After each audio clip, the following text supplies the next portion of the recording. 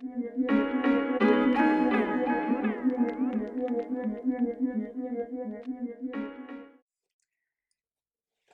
and welcome back to the History of Software podcast. This is our third episode, and today we're talking about hacker culture, the early days. So, we're going to look at the period from 1958 to 1970 and examine the evolution and early days of hacker culture. This is our third episode, and my name is Podger Coffey, the CEO of Zartis, a software company, and I'm a historian in terms of academic background. And this week we're joined once again by Antonio Reher, a technical team lead at Zartis. How are you today, Antonio? Good, Patrick. How are you?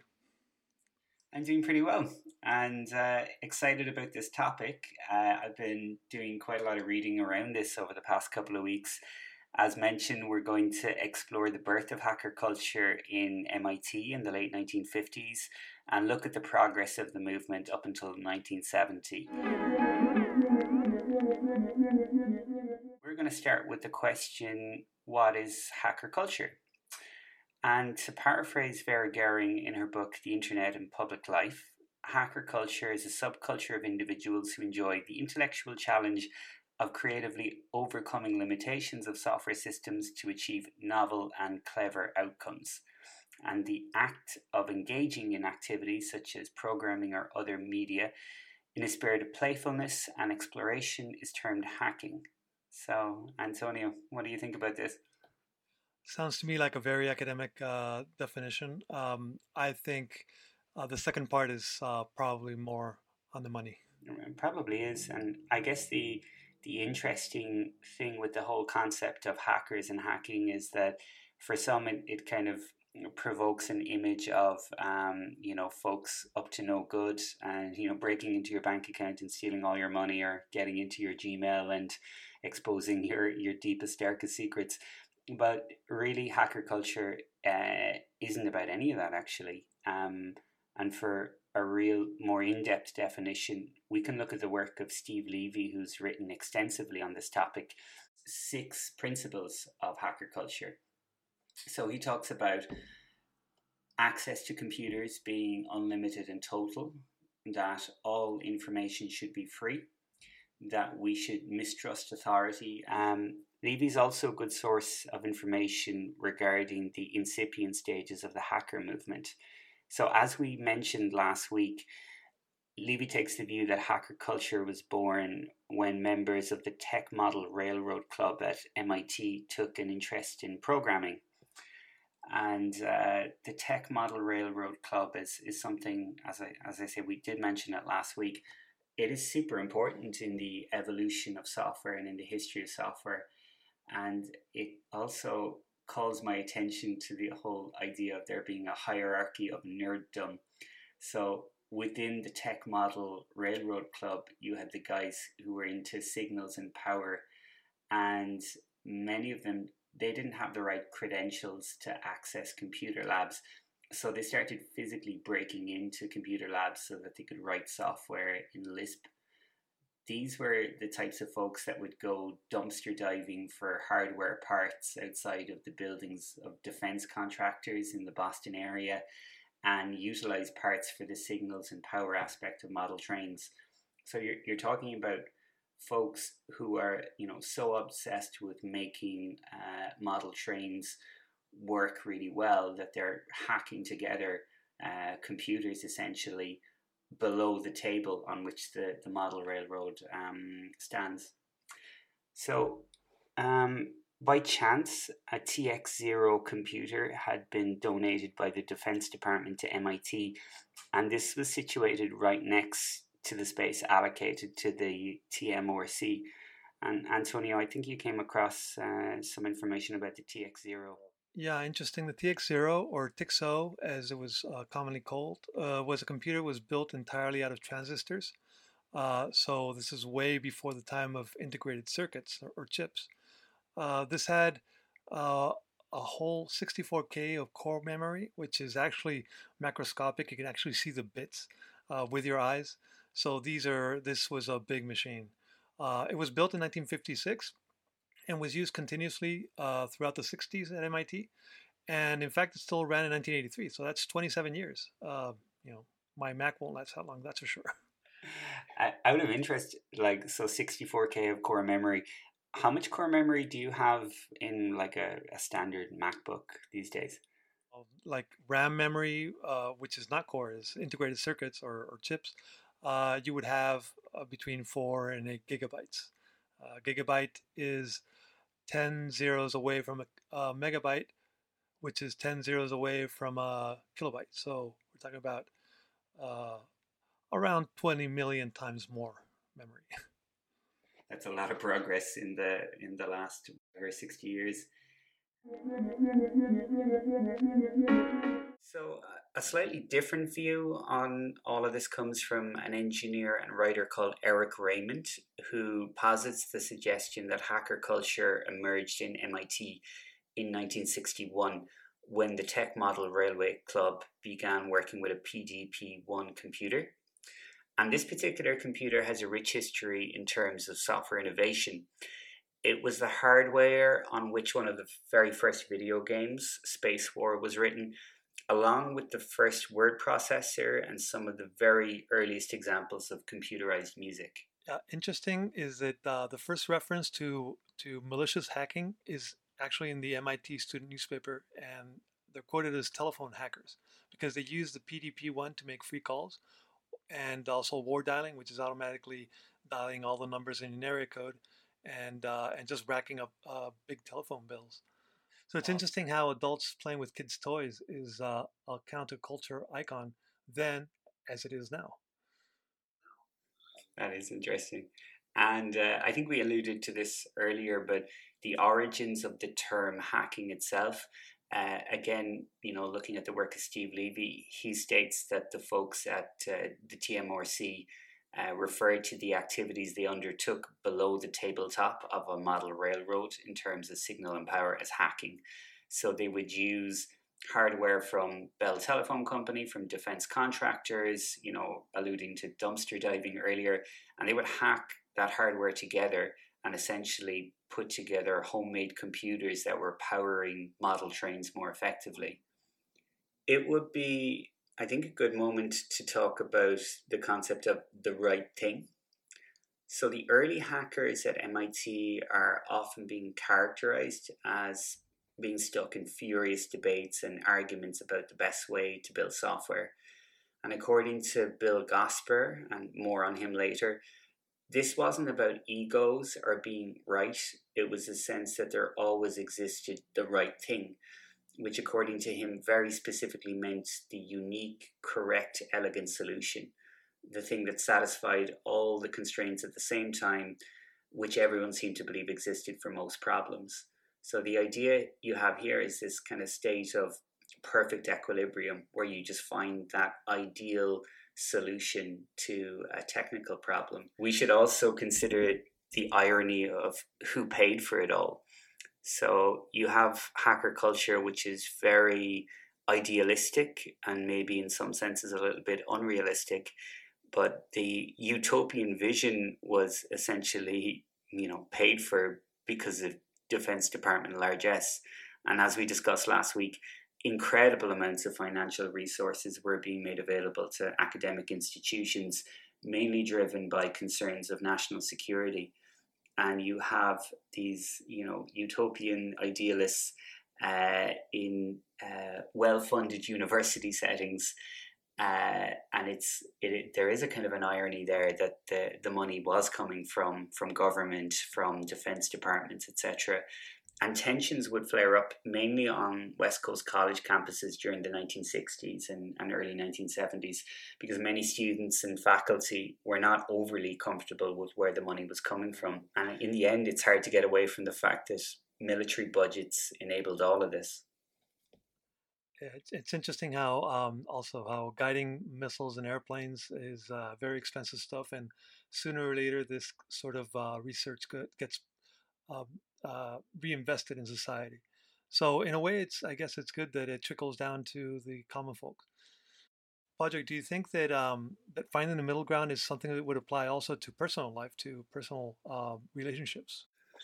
That's a very deep philosophical question. I think so. I think that there is, in most human interactions, there is that point you can get to where you are in equilibrium, or something in balance is achieved. In any relationship, in any negotiation, and I guess all relationships are characterized by some form of negotiation. So yeah, I do think that the right thing exists, and I find that particularly in the work setting, that there's very often an not a perfect solution, but there's this solution you can bring to bear on most problems that will be satisfactory to all parties involved. So we might move on and start talking about Project Mac. So in the early 1960s, Project Mac launched at MIT, and this was an initiative focused on helping users in different locations access programs on a single computer. And this became the foundation for computer networking and online collaboration as we know it. So Mac was funded by ARPA, which we've touched on last week. And from what I understand, Project Mac contained many of the same people as the Tech Model Railroad Club, and made huge advances not only in networking but also in operating systems, artificial intelligence, and the theory of computation.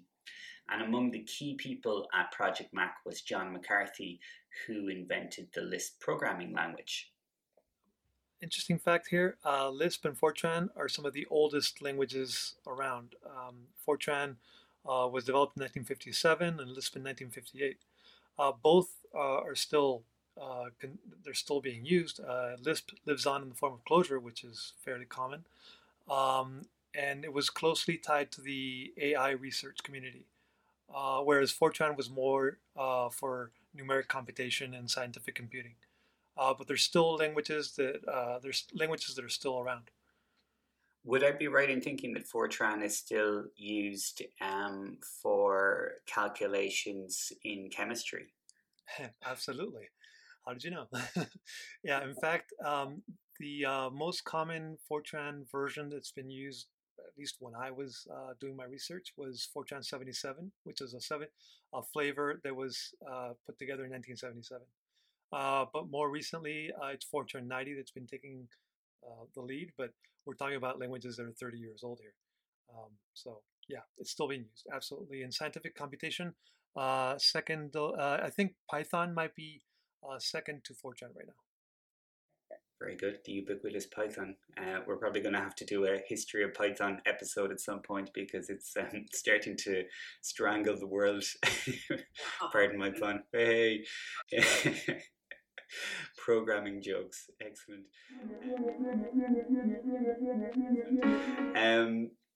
We should talk a little bit about John McCarthy. So, in doing research for this episode, you come across a name like John McCarthy. It couldn't be more Irish if it tried. And McCarthy is a name that's very common in the part of Ireland that I'm from, the Munster region.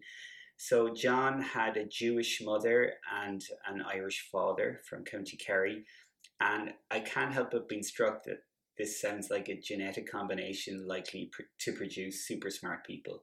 Um, all the experience I've had dealing with people in Kerry is like, I don't know, there's something in the water down there, but you just get these whip smart people from that part of the world.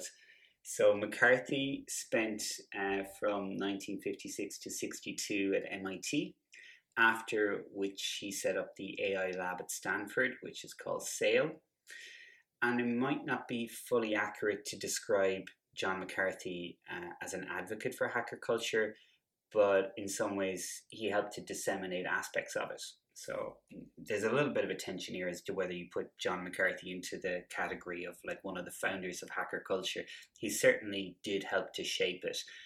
But to give you an example of where he might be a little bit at odds with some aspects of hacker culture, he insisted at Stanford that users of the time-sharing system could keep their files private. And it didn't take long before hackers within SAIL were bypassing passwords to see what their colleagues were up to. But even considering this, there's no doubt that Uncle John, as they referred to him, was a key figure in the spread of hacker culture. So, is he someone that you have ever come across, Antonio? Not until research for this podcast, really. These are very interesting people, and many of them are still around. I mean, we're going to get into some of them later who completely diverged their careers. But John McCarthy, I wasn't aware of him. Yeah, I was also introduced to L. Peter Deutsch in this research as well. So he's another really interesting figure. He got a taste for programming at the age of 11 and was hanging around MIT and learning from the tech model railroad club folks while still in short pants, to use his phrase.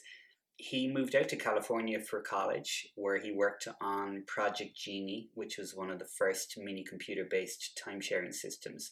And he wrote most of the operating system's kernel. And to the point you just made, Antonio, about 20 years ago, he essentially abandoned software engineering to pursue his ambitions in music composition. And apparently he got very good. So his music is on Spotify. I haven't had a chance to listen to it yet, but L. Peter Deutsch. So we got to check out whether his compositions are as good as his programming capabilities. We can do a special on his music. Actually, he was born Lawrence Peter Deutsch, or Deutsch, or however you pronounce that in English. But he changed his name to L. L is his actual name. And it's cool how this all started at MIT in Boston, and little by little, it's being disseminated towards the West Coast. People going to Berkeley, to Stanford, and how it spreads through the country. Have you ever visited Berkeley or Stanford, like the campuses? Yes, I've been to Berkeley. I actually lived in Berkeley for 2 or 3 years, and it's a beautiful campus. I've stepped on Stanford, but I had to wipe the soles of my feet after that because that's the big rivalry is Stanford and Berkeley. And I've also been to MIT. I visited MIT, and they've got a nice campus too, and just full of smart people. Really, it makes you feel small. Yeah. There's nothing like being surrounded by super smart people to feel inadequate. So Bill Gasper is someone that we mentioned earlier, recognized as one of the earliest members of the hacker community, and like many of the others, he attended MIT. He studied math and became a little bit disaffected with the math faculty as he felt they were anti-computer, anti-technology in some sense. And apparently they used to refer to computer science as witchcraft in the math faculty. So Gasper had the chance to attend a programming course under John McCarthy, and he became affiliated with the MIT AI lab. And under Uncle John, as they referred to him, he learned Fortran before moving on to work with the PDP-1. He is often referred to as the co-founder of the hacker movement, along with Richard Greenblatt. And even if this is technically not the case, he certainly did a lot to help spread the culture. Yeah, Bill Gasper's first love was rocketry, and that was he played with model rockets as a kid. And one of his friends had a fatal accident once, so I guess that's when he decided to search for other hobbies. Yeah, I guess working with a PDP-1 is potentially safer than rockets. Richard Greenblatt is someone that we mentioned very briefly earlier. So he found his way to MIT via a childhood spent in Oregon, Pennsylvania, and Missouri. And he's often described as a hacker's hacker and was a very prominent member of the tech model railway club. He would get so obsessed with hacking that he initially failed out or dropped out of MIT. And right from the early days, you can see people getting just massively absorbed in their work and obsessed. He took a huge interest in AI, and he returned to MIT to work at the AI lab and began to make huge strides in Lisp programming. And as a leading proponent of AI, he created Macaque, which was the first software capable of playing tournament level chess. And Antonio, as you mentioned last week, Macaque has nothing to do with Steve Jobs or the Apple world. Um, but there is a real seminal moment when Greenblatt's software program beat an academic from the RAND Corporation in a game of chess. And really, that's when people started to take notice of AI as a viable field of technological innovation. We should also talk about ARPANET and the critical part that that played in the spread of hacker culture. So to conclude this week's episode, let's look at ARPANET, the precursor to the internet. So John McCarthy moved to the West Coast and helped to disseminate hacker culture to a certain extent. But in terms of really diffusing the ideas inherent to hacking, you needed a technology platform, and ARPANET achieved this. So ARPANET was the first transcontinental high-speed computer network. It was built by the Defense Department as an experiment in digital communications, but it grew to link together hundreds of universities and defense contractors and research laboratories. And it enabled researchers everywhere to exchange information with unprecedented speed, huge flexibility. It gave a massive boost to collaborative work and tremendously increased the pace and intensity of technological advancements. But ARPANET did something else as well. It brought together hackers from all over the US in a critical mass. And to quote Steve Levy, gave them the opportunity to reinvent themselves as a networked tribe. Yeah, hacker culture needed to seep down to the general population, I guess. And for that, people would need access to remote machines. And ARPANET provided just that. So once you have modems, which allows people to access ARPANET or any other network from their home, the world was ready for War Games, starring Matthew Broderick. What is War Games? The movie. You haven't seen the movie War Games? No, is it good? Oh, of course, you have to see that movie. That's the 1980s. That's a classic. It's a 1980s classic. And I'm trying to imagine what Matthew Broderick looks like. What would I know him from? Well, he's in other movies, I guess. War Games? Well, War Games is a must-see. I mean, because it's he starts the movie by hacking his grades. I won't say anymore, but that's the beginning of the movie. So he dials up to the network, he dials up to his computer in his high school, and he hacks his grades. So I guess that's an exponent of what bad hackers would turn out, would end up doing, I guess. Like this whole episode has been super interesting for me from a research perspective. So every time I've been reading about the individuals involved, be it Greenblatt or McCarthy, and just examining their lives and their eccentricities, it's just super interesting. And it's interesting to see how early features of hacker culture and of the culture of computer science still exist today.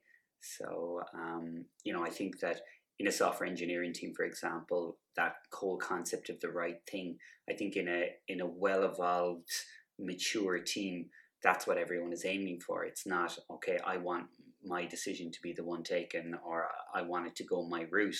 It's about finding what's, the most efficient solution given the technological and business constraints that exist. I'm going to say that's something that happens spontaneously. It's not even taught in programming schools or IT departments. It's just something. It's something that comes spontaneously in tech teams. Yeah. Also, in reading some of the accounts of the early days of hacker culture, there's a few descriptors of like guys letting kind of personal hygiene fall by the wayside because they were just getting so obsessed with their work and what they were doing. And maybe that's something that that exists within the tech world still today. Yeah, you're not biting on that one, Antonio. No, I'm perfectly clean. I smell good and everything. I took a shower twice today. Good for you. So this episode was produced by Nick Brennan. We have music from Robert Cooney, and our guest this week was Antonio Reher. So thank you for your time, Antonio. Thank you, guys. That was fun. Yeah, these are good fun. So we'll wish you all a good week.